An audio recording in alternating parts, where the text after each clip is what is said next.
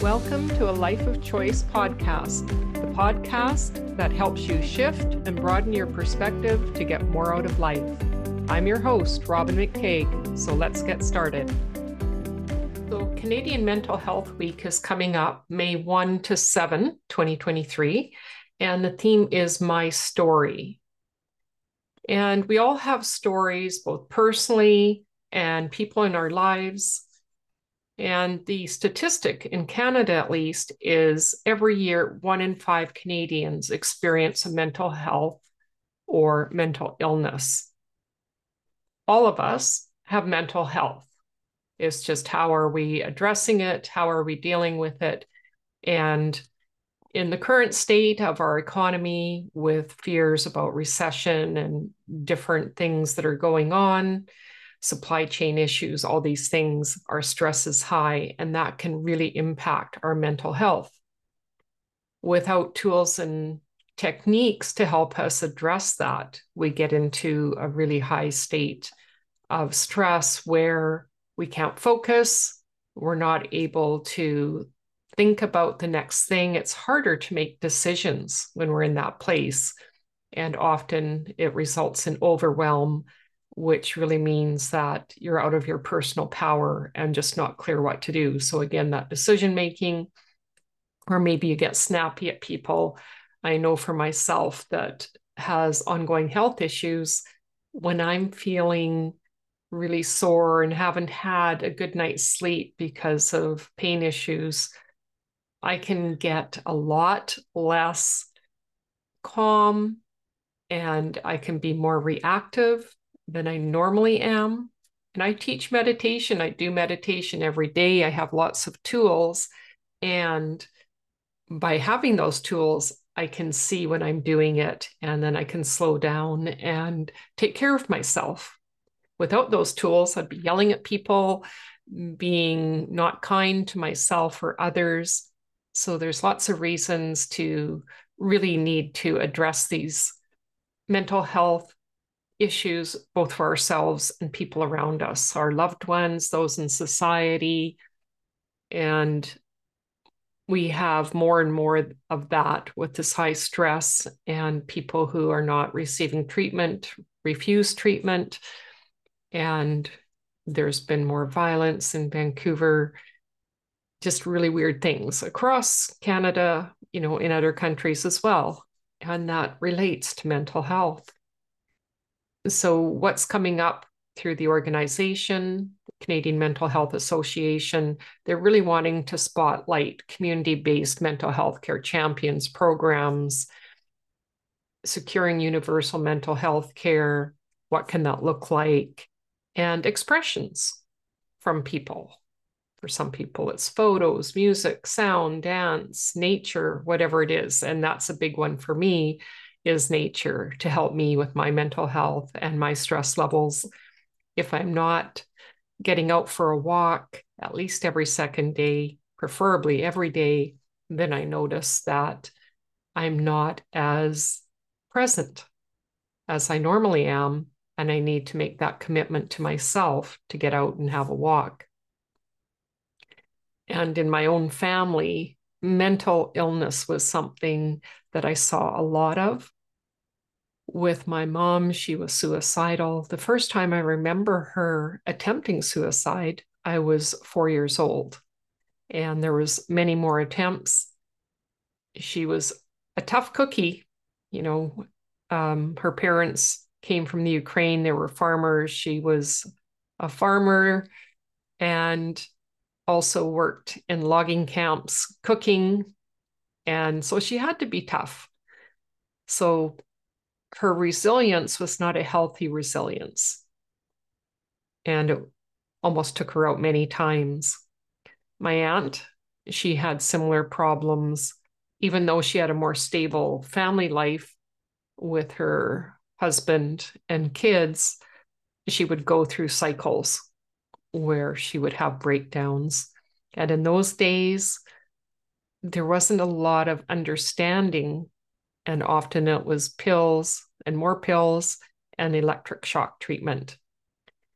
And I still have feelings about that because they do say they continue to do those treatments less frequently and not as strong, but it definitely has long-term lasting effects. And I remember in college arguing with my professor and saying, oh, no, it doesn't have any long-term effects. And from my lived experience, it really did. And I know there was overlay of other things, and especially medications. And it was unusual to just have electric shock. There was usually medications and other things that were included with that. Plus, it put so much fear in people. It's like this authoritarian, patriarchal view of women's health. And I could go into a long history, which I won't, because my background is psychology. And there has been that place of, well, we'll just shut you up. We're not going to let you to talk about it. And even I remember my mom in her later years in hospital and extended care, and the staff saying, do you want to talk to someone about it? Because she lived with an alcoholic rageaholic before we left when I was quite young, 5, almost 6. And he was abusive in every way. And so rather than address that, her way was to withdraw. And anger, she had anger about it, which she could not express. Anger turned inward is depression. And so it's interesting too that that pattern of being around people who are depressed continued till much later in my life, where I made choices and there was a part of a fear in me that I would become that way too, that I couldn't be my unique self because it might be seen as crazy or whatever. And so I didn't really want to stand out. I didn't want to show my difference. And so there was this place of not being who I truly was. And that's why I do what I do now. That's been my life's work, is always to help people to find that kindness, to be who they are, to express that, and understand why we do those things. And, you know, for me, those places where I could have gone down a much darker hole was after the cancer. I had cancer 23 years ago this year. And after treatment, I was coming back into the workplace and I couldn't remember how to do my job. I was just absolutely shocked. How could I not remember how to do my job? I'd been off for 6 months, and it was the trauma of the cancer and dealing with the after effects of treatment.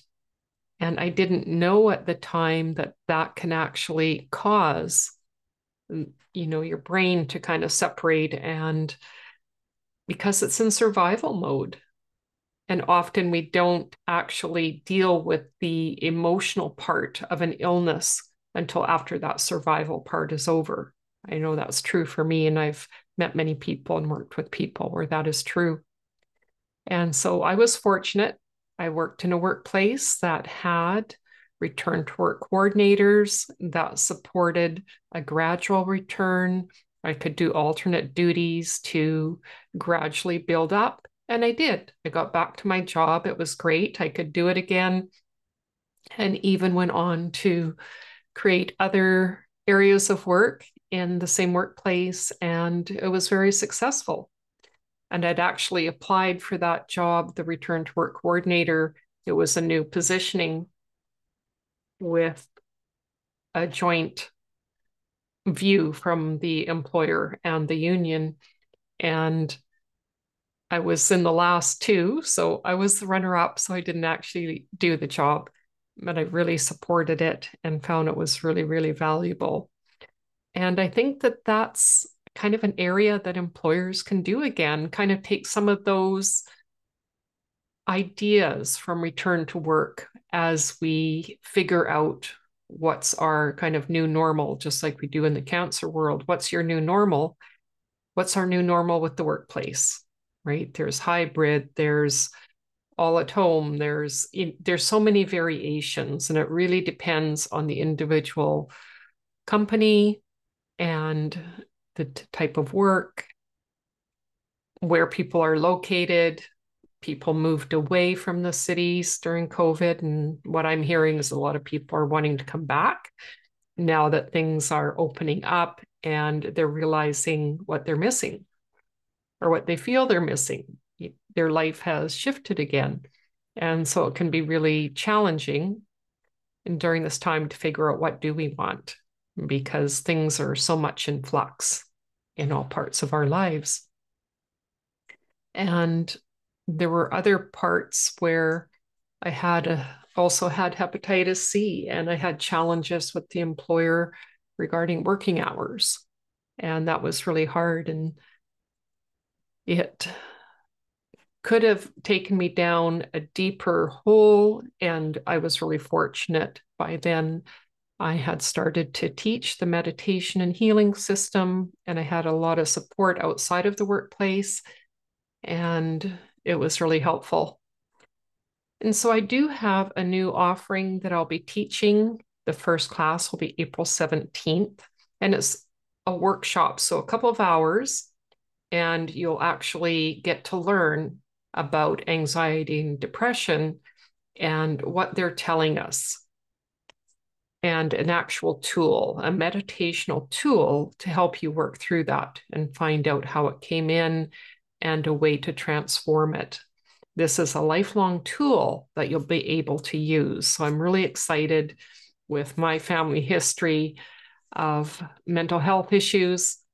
I think this is just such an amazing opportunity in a short time to really have another piece, another tool in the tool belt that you can bring out for yourself and see how you like it. And it's not a huge commitment of time. And I really hope that you'll be interested in checking it out. I will put the link in the show notes. And if you have any questions, please reach out. So I'm wishing you a wonderful Easter.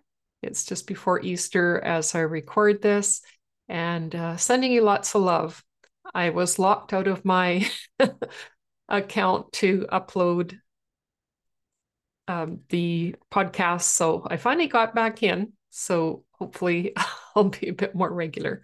So that's life, and it's part of just being real, being present to what's going on. Lots of love. Happy Easter. Bye for now. Thanks for listening to the show. If you enjoyed listening, please rate and recommend the show on iTunes or Spotify or wherever you get your podcasts. See you next week.